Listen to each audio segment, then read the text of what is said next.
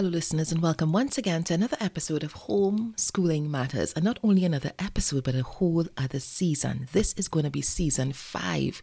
Oh my goodness. And every single time I think, okay, well, I'm not sure if I'll have anything else to share. I don't know what else I could come to the table with. Bam, I get some other bit of information or some other revelation. God is just so good. So this particular season, I try to have maybe, let's call it basically a theme for each season. And this particular season, we'll be chatting a little bit more about why homeschool.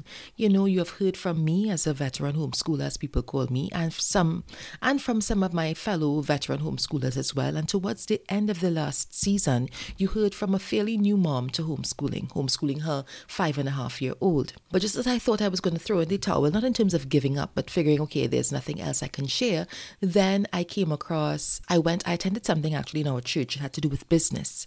And when I listened to the young man speak, I was like, I'm literally finishing his sentences because his idea of education was very, very similar to mine. So that will be an interview that will be coming up pretty soon on the podcast. And then also while I was thinking about it, I remembered a very good friend of mine. I mean, she could almost be my mom. She is very involved in education. And I figured I will chat with her because I know she has always been very supportive of my homeschooling desire and, my efforts to homeschool.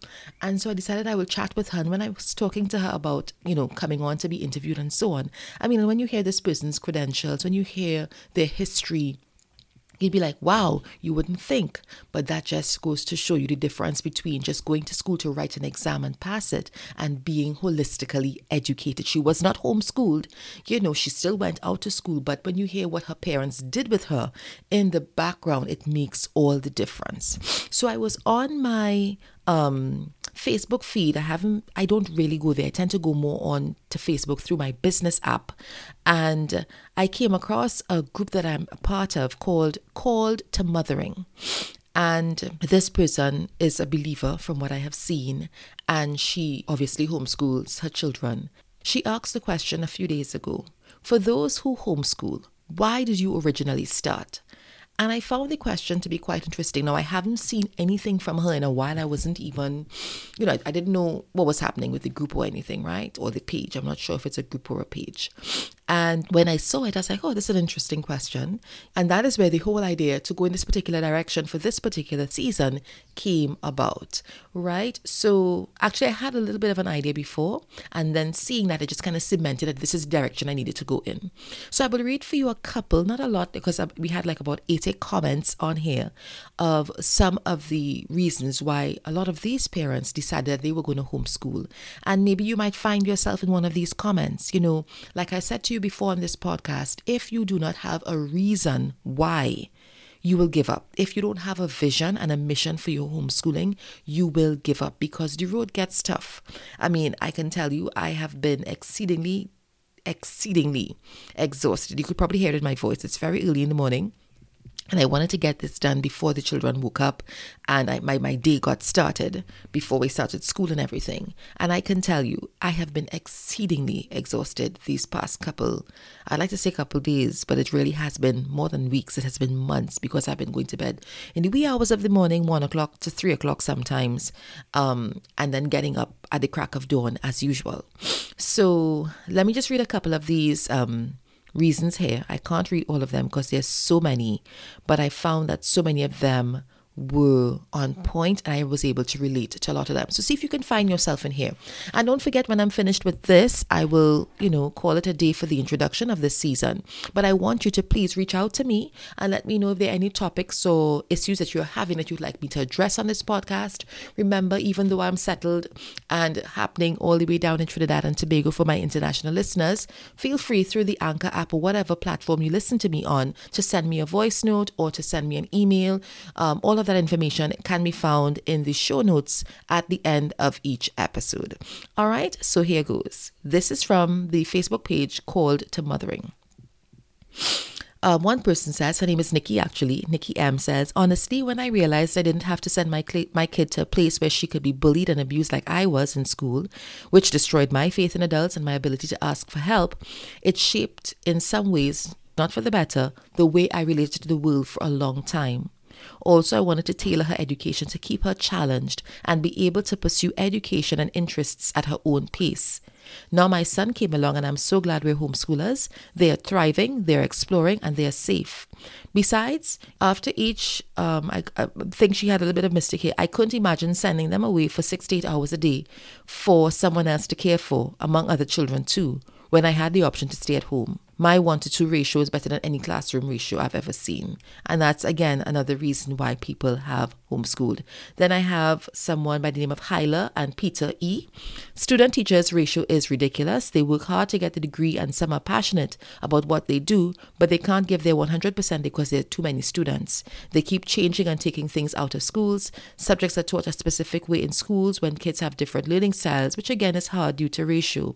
And kids get less social time because of social distancing, and they're told to just sit at their desks.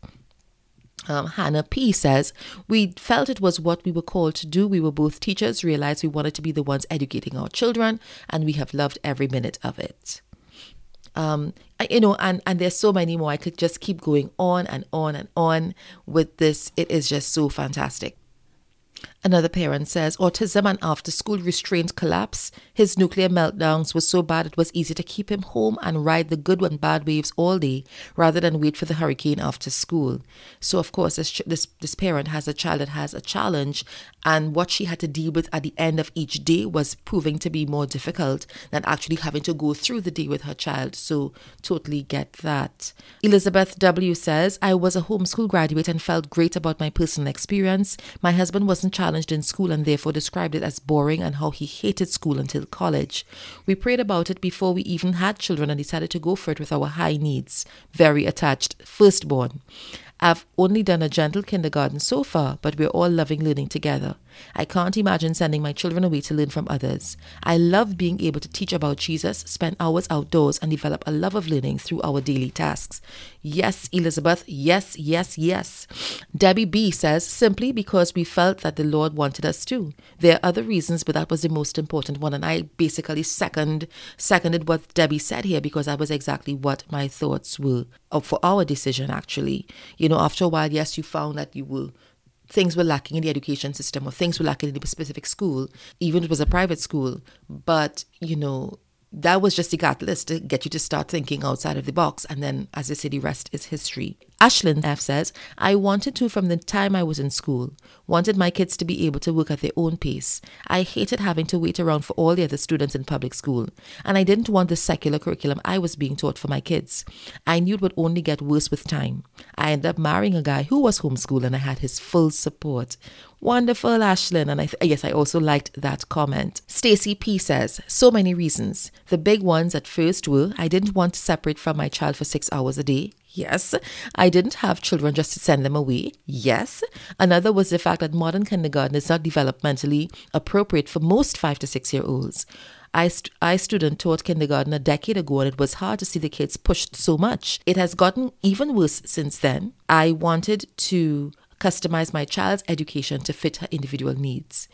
Now my reasons also include avoiding the politicization of public and some private schools, extreme leftism and communist principles, bullying, and wanting to incorporate Christianity into our children's learning, but we couldn't afford a private Christian school. Sarah A. says, the declining values of the public school system and morals of the generations coming out of it, and the desire to have a large family and the inability to afford private Christian school for all of my children.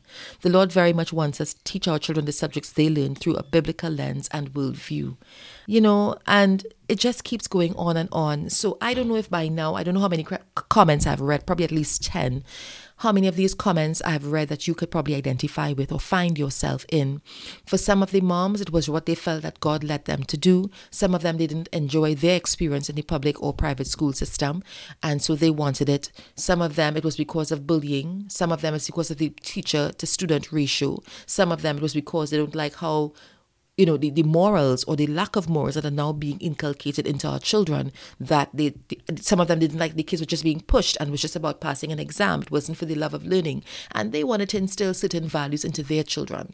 So whatever your reason is, mom or dad, grandparents, guardian, whoever may be listening to me at this point in time, make sure you have that reason recorded, written somewhere where you can see it, because the days will get tough from time to time and you need to be able to reference it to keep you going when the going gets rough. As they say, when the going gets rough, the rough or the tough get going, right? So that's our introduction.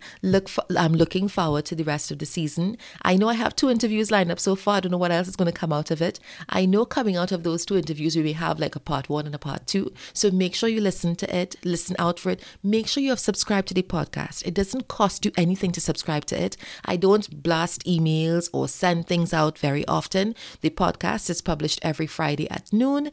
You listen in and you get lots of information here. Remember, even though it's called Homeschooling Matters, we do talk about matters pertaining to homeschooling, yes, and the importance of homeschooling, but also we discuss parenting matters as well. And last season we talked about parenting matters as it had to do with you taking care of your diet and your health and exercise, that kind of thing. So there's a little bit of something here for everyone. So I hope you guys will stay tuned until episode 1. We'll talk then. Take care and goodbye.